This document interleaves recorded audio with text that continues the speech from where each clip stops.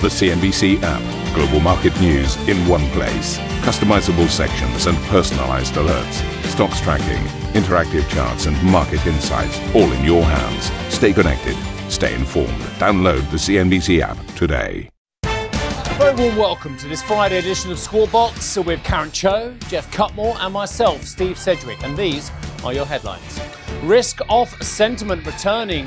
Asia equities sell-off across the board with Japan and South Korea hit hardest, with tech names taking the brunt of the declines.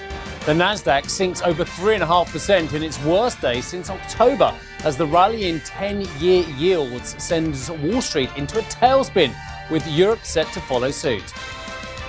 EU leaders voiced their concerns over the vaccine rollout. Commission Chief Ursula von der Leyen is confident the bloc will hit its summer targets, but the European Council President Charles Michel takes aim at suppliers.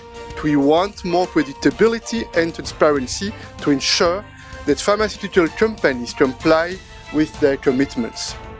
LafargeHolcim expects demand to increase during the second half as stimulus programs boost economies, after the Swiss manufacturing group posts a 14% rise in operating profit for 2020.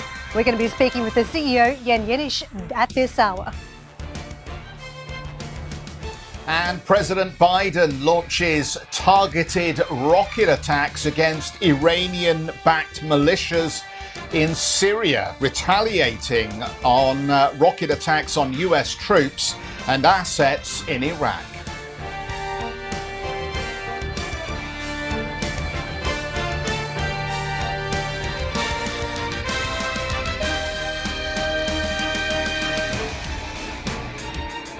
Right, we're going to go through a couple of corporates very quickly, then we're going to get to the main event with Karen taking you through in detail some of the big wall moves as well. Deutsche Telekom, fourth quarter organic revenue up 5.1%. Adjusted EBITDA after leases up 9%. Fourth quarter adjusted net profit was up 61.7%, way beating expectations, came in at 1.6 billion euros. Average poll was 1.1 billion. What else can I tell you?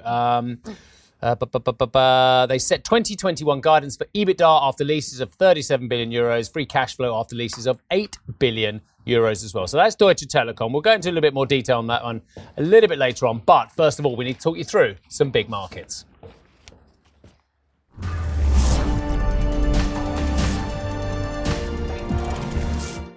Fairly dramatic moves in the market yesterday, particularly in some sectors. What we saw earlier this week, Jay Powell setting out a very dovish time frame for interest rates, effectively saying it'll take about 3 years to get back to 2%. The market bought into that for a very brief period of time. But since then, we've seen the escalation yields yet again and selling in many of those high-flying momentum stocks. And this was the wash-up yesterday. The Nasdaq down heavily, in particular, 3.5% off that market. You can see the Dow not down as much, a little bit more resilient, a fall of about 1.75%, and the S&P 2.5%. So very mixed fortunes, as you can see, in terms of the pace of the falling. That said, if you look at the longer time frame this week, because a lot of investors have sat back and said, are we entering lethal territory now with the rate story, and do we need to lighten up on some of these exposures? Yet at the same time, we've had this rotation away from the pandemic winners in technology towards more cyclical areas of the stock, and that's been a huge trend underlying this market. So week to date, Dow is only down a fraction, only just 0.3% versus much steeper falls elsewhere because of those technology components. The Nasdaq, for instance, has shed about 5.4% over the same period of time. Big stocks, the likes of Apple, Microsoft, some of the major big flying tech names, which we'll take a look at in a moment. Let's just get into that Treasury story. We did escalate to about 1.61%. We've drifted off those levels, but still very close to the 1.5% mark. Also worth noting yesterday, a lot of investors were very closely watching that 5-year note, and it broke much higher than this to closer to the 0.8% range. And for many, that was a warning signal about just how damaging the yield story could be for markets, for stocks at this point. So investors very much looking at that 1-year high too on the 10-year. And the moves that we've had in a short period of time, as we talk about just how dangerous markets are, it's the short, sharp moves in a very small period of time that spooks investors. Typically, we've had 40 basis points in just 1 month in terms of the move on the 10-year yield. That is the largest move since 2016. and the FANG stocks as a result. You know, the message of ultra-low rates has been a very strong one for stretching valuations in the big technology names, but many are now taking stock of that story. Apple, for instance, it's come off the boil over the course of this week. You can see in session yesterday was down 3.5%. Microsoft at the forefront of this remote working journey and the acceleration in digital trends. Investors pulling back on that stock again, 2.3% down. Alphabet, Amazon, these stocks were not immune. The only exception there was Twitter, up 3.7%. A quick look by comparison at what the VIX, the fear gauge, has done. We've seen that spike. It's translated to this index, a 35% jump yesterday, taking it much closer to the 29 level. Whether this is now a buying signal as we're flagging up more risk, or whether it's telling you something different. I'm sure Steve will have a few thoughts on that in just a moment. But a quick look at the small cap space too. Don't forget, when we get more elevated volatility in the markets, typically we can get a sell-off in the Russell 2000. That's exactly what transpired. Small caps falling yesterday about 3.7%. Worst trading session since mid-June last year. Over the course of the week, we're down about 3% on this and drifting off some of the record highs to the tune of 5%. But that is worth noting. We have seen very recently a lot of record highs on this market. So violent shakedowns in a short period of time is somewhat natural when you've had very extreme moves to the upside as well. The question is, are we looking at fundamentals at this point, or just a little bit of a shakeout from some of that exuberance that we've witnessed on markets? I want to take you to the opening calls. And here in Europe, we had a fairly mild day of action yesterday. Effectively, the Stoxx 600 was down about 1/3%. We didn't get the extreme sell-offs that we had stateside and what we were witnessing elsewhere in Asia. And these markets, though, are called weaker today as a result. We're going to see a catch-up trade take place, that German stock market. It's been one of the weaker ones actually this week out of all of the main European markets, so potentially the one to watch. You can see so far off more than 200 odd points in the opening calls. Well, Asian markets are selling off. Let's get out to Matthew Taylor for more on this. Enough so that we even got some moves by the central bank in Australia in the face of that sell-off, Matt. Yeah, exactly. Going into the bond market to try and ease some of course, the rising yields we're seeing there. But take a look at the picture across Asia. A couple of markets are just closing out for the session. South Korea down more than 3%, 95 points. But take a look at Japan. We're off some 4%, 1,202 points. The Nikkei falling to its lowest level since February the 8th of this year. Let's give you a look at the bond yields in Asia, really rising in tandem with what we saw in the United States. Japan, the 10-year, 1650, 197.4 when it comes to South Korea. Now, of course, Karen, you were talking about the big sell down that we saw in the NASDAQ. It was essentially the loss leader when it came to the United States overnight. And we are seeing that play out when it comes to tech stocks here in Asia as well. Let's give you a look at some of the Hong Kong tech names, because we are seeing a lot of weakness there. Hang Seng down almost 3%, 884 points. The tech index down by some 5% there when it comes to Hong Kong tech stocks.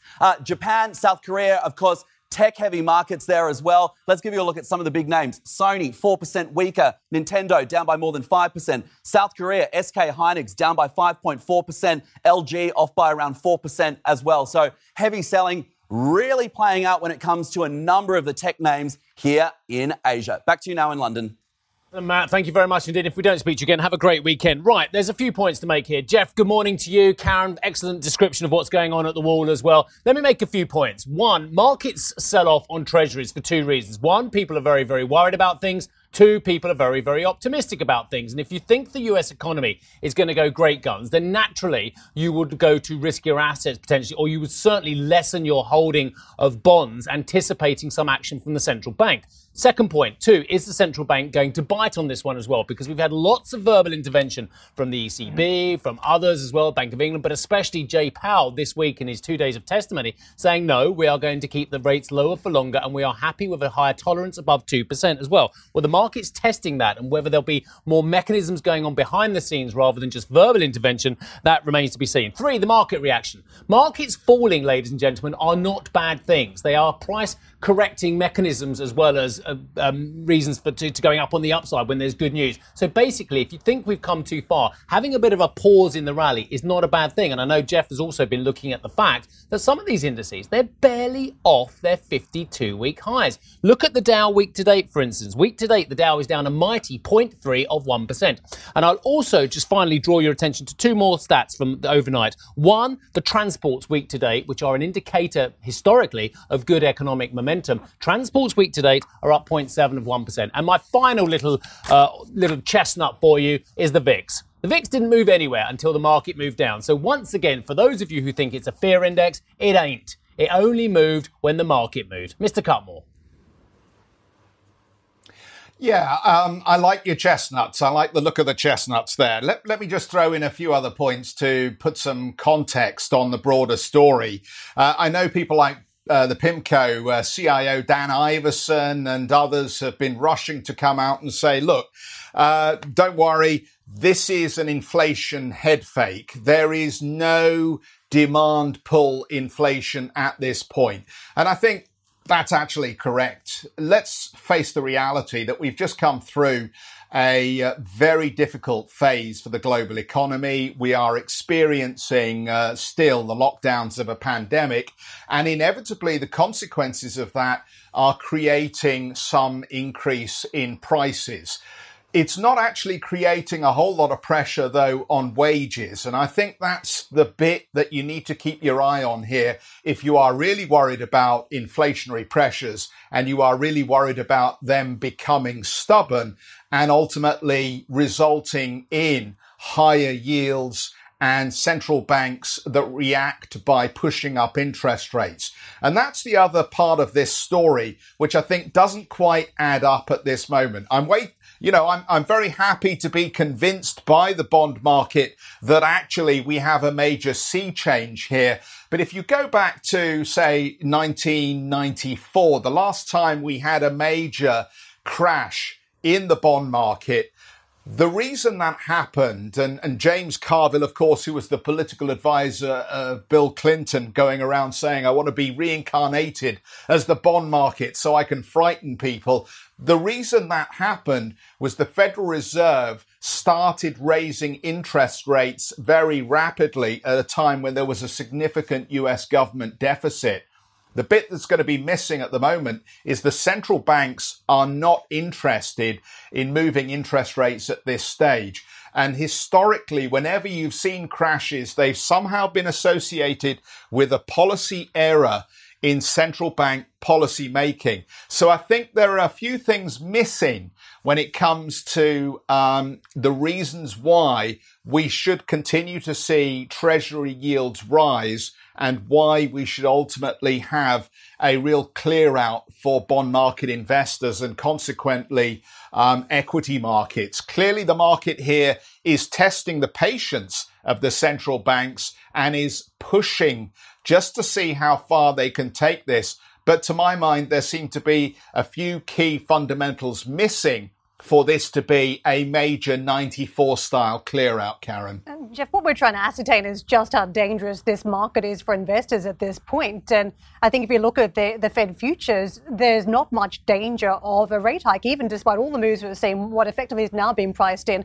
a 25 basis point move by January 2023. We're not talking about this year, we're not talking about next year, we're talking January 2023. So the market is correcting to an extent and trying to work out what the yield curve should look like. But that said, we've had a market that has moved so far away from fundamentals for so many months now in pricing and recovery, just how quickly that comes back, forward pricing months out. But same story too, as we get a shock or a reweighting according to what could happen around the interest rate story. I think a lot of investors have stretched valuations so far. We know that it's not just long-term investors that buy and hold for the long term anymore. You have a lot of tactical trading out there in the markets. So if there are warning signs that have been flagged up by the yield market, you may get some tactical trading even by long-term investors, which can cause a market flush out. So it is a market that is somewhat dangerous at this point. I will just throw in the relevance of data at this point, because I think investors are looking to the Fed to see what clues they're offering. They're looking to what their own assumptions are. And in between all that is the real hard data that comes through. And the US personal consumption data is due later on today. This is one of the Fed's favorite inflation measures. And we're expecting to see core inflation to dip to 1.4% in January. So that may help calm nerves a little bit later on today. It might be something to watch for market direction. And one for a large amount of the, I'd say, investment community, speculators community. Thank goodness you've got your Bitcoins as hedges for inflation, yeah? Let's move on. President Biden has been blocked from including a raise in the minimum wage in his stimulus proposals following a ruling by the Senate parliamentarian. Senate Majority Leader Chuck Schumer vowed to continue the fight to improve the minimum wage as House representatives prepare to vote on the $1.9 trillion fiscal package as early as today. President Biden urged lawmakers to move fast on passing the bill. The only way to contain this pandemic and help the American people as quickly as possible is passing the plan as quickly as possible. The vast majority of the American people from both parties support it, according to the data. I'm grateful that many of you, Democrats and Republicans, have expressed support as well. US weekly jobless claims fell sharply last week. And I guess this is the point of the catalyst we saw overnight as well, with 730,000 Americans filing for unemployment. That is significantly less than the 845,000 forecast. The decline came despite the winter storms that swept across the southern states last week. But the figures are still well above the levels prior to the pandemic. Jeff, you've been taking a look at one or two European corporates. Yeah, well, let me just run through BASF as we run to break here. This is the chemicals business. The top line from them, strong performance in the fourth quarter due to higher volumes and prices. EBIT before special items of 3.6 billion euros in 2020. We are well on track to achieve the targeted 2 billion annual EBITDA contribution by the end of 2021. Exceptionally strong. Adverse economic impacts of the coronavirus pandemic also had a negative effect on development of BASF's group free cash flow, but they are proposing a dividend for the year of €3.30 per share. And a payment of €3 billion to shareholders for the 2020 business year. The group says they achieved sales of €59.1 billion for 2020 and EBIT before special items, as I say, of 3.6 billion. In terms of the target going forward, they are hoping to move sales to somewhere between 61 billion and 64 billion for 2021 and a return on capital employed of between 8 and 9.2%. For 2020, it was 1.7%. So you can see the ambition in the target here. So that's a quick run through on BASF. It must be time for us to take a quick break here to pay for the programming. So when we come back, we will speak to BASF CEO Martin Brudermüller later on in the morning. That first on CNBC interview will be at 8:05 CET. Also still to come, European Council members meet as a shaky vaccine rollout threatens pandemic progress in the bloc. Apparently, French officials now say the AstraZeneca vaccine is okay. So I'm not sure how that's playing with their president, but we'll talk about that meeting a little bit later on in the programme, Karen. And for more on the market sell-off and what the Fed might do next, you can check out the Squawk Box podcast. Listen to CNBC's Beyond the Valley, the podcast that explores the biggest tech news from across the globe. Join me, Arjun Karpal. And me, Tom Chitty, every week as we bring you insights into the top stories, unpack the latest trends, and find out where the industry is headed. Now available on Spotify, Apple Music, and Google Podcasts.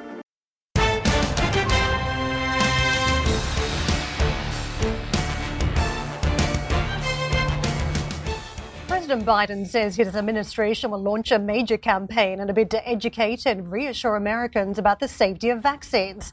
Biden made the comments as he marked 50 million doses being administered since he took office. Today, I'm here to report we're halfway there. 50 million shots in just 37 days since I've become president. Weeks before I became president, the previous administration saw 6 million shots administered last week. This coming week, we will administer over 12 million shots, double the pace in just 6 weeks. AstraZeneca CEO Pascal Soriot says the company will, quote, hopefully meet its vaccine supply commitments to deliver 180 million jabs to the EU in the second quarter. He's been under fire from EU leaders since the drug maker said it could only deliver 40 million doses to the bloc in the first quarter, less than half the amount agreed. Soriot faced questions from the heads of state, along with executives from rival drug makers, at a vaccine panel. European Commission President Ursula von der Leyen told EU leaders more work needs to be done with AstraZeneca to ensure enough vaccines arrive. If we look at the pattern, we see that the vast majority of exports is done by BioNTech Pfizer, 95% approximately, and the rest basically by Moderna. Both of them are honoring their contract, so that is fine with us. We are in discussions, as you know, with AstraZeneca, where there's room for improvement what the fulfillment of the contract is concerned. So here we have a very close eye on what's going on. Von der Leyen also addressed the EU's 27 heads of state gathered virtually at the European Council, discussed the state of the pandemic, the vaccine rollout and the path to economic recovery. Sylvia, all too often the Commission blames everyone else but themselves for events as well. Is it time for heads to roll over at the European Commission and admit it was their mistake and actually perhaps there's a change of leadership needed? Well, von der Leyen has made some comments that indeed perhaps the Commission didn't work as effectively as it could have been in the past. But the reality is that there's a lot going on at the European level when it comes to the fight against the coronavirus. And in this context, their main priority at this stage is indeed speeding up this process.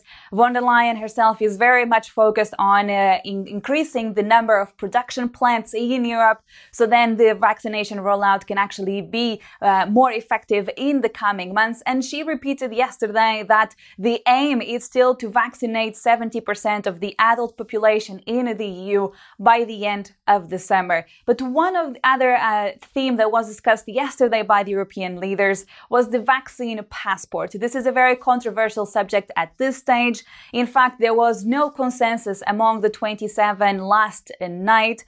But the President of the European Council, Charles Michel, did say that there has been more convergence among the 27 when it comes to this topic. But the French President, Emmanuel Macron, made the remark that indeed a vaccine passport could be discriminatory towards young people. Let's take a look. Controls may be necessary at certain internal borders of the European Union, primarily to combat the spread of variants, but the general principle must remain the preservation of movement of cross-border commuters and truckers, simply to avoid fragmenting living areas and breaking up supply chains. I'd like to immediately draw attention to the fact that when I say health pass, that can't depend on one's vaccination. Because if we manage at some point in the spring to reopen some places, we can't condition their access on whether someone's been vaccinated, when we wouldn't have even opened the vaccination campaign to the youngest.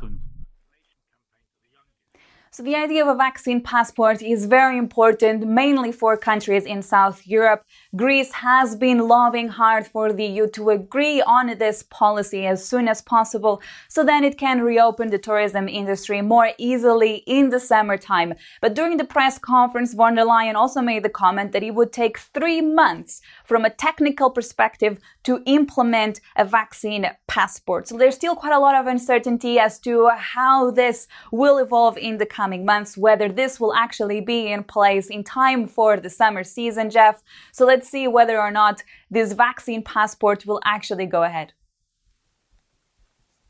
All right, Sylvia, thanks very much for the report. Well, there doesn't look to be much likelihood of easing anytime soon in Germany. In fact, the German Chancellor Angela Merkel has played down the prospect of a swift reopening of the country's economy. The COVID infection rate in Germany has stagnated in recent weeks, but Merkel said the introduction of home testing kits is a step in the right direction ahead of the eventual mass rollout of the vaccine. We won't get by without incidences in general, nor will we be able to open immediately. But we will first have to increase testing. In fact, we have a new option, also via home tests and through the mass availability of the antigen rapid tests on the market. This must now be introduced, and we'll see what effect this has. Then we can consider whether this also gives us a bit more freedom to open up, but not by avoiding incidences in general. Right, I would suggest to you that US futures will dictate a large part of the European session, and at the moment the implied open is for a negative start yet again, although nowhere near the kind of declines we saw on the major bourses yesterday. Thank you for listening to Squawk Box Europe Express. For more market-moving news, you can head to cnbc.com. Or join us again on the show with Jeff Cutmore, Steve Sedgwick and Karen Cho, weekdays on CNBC.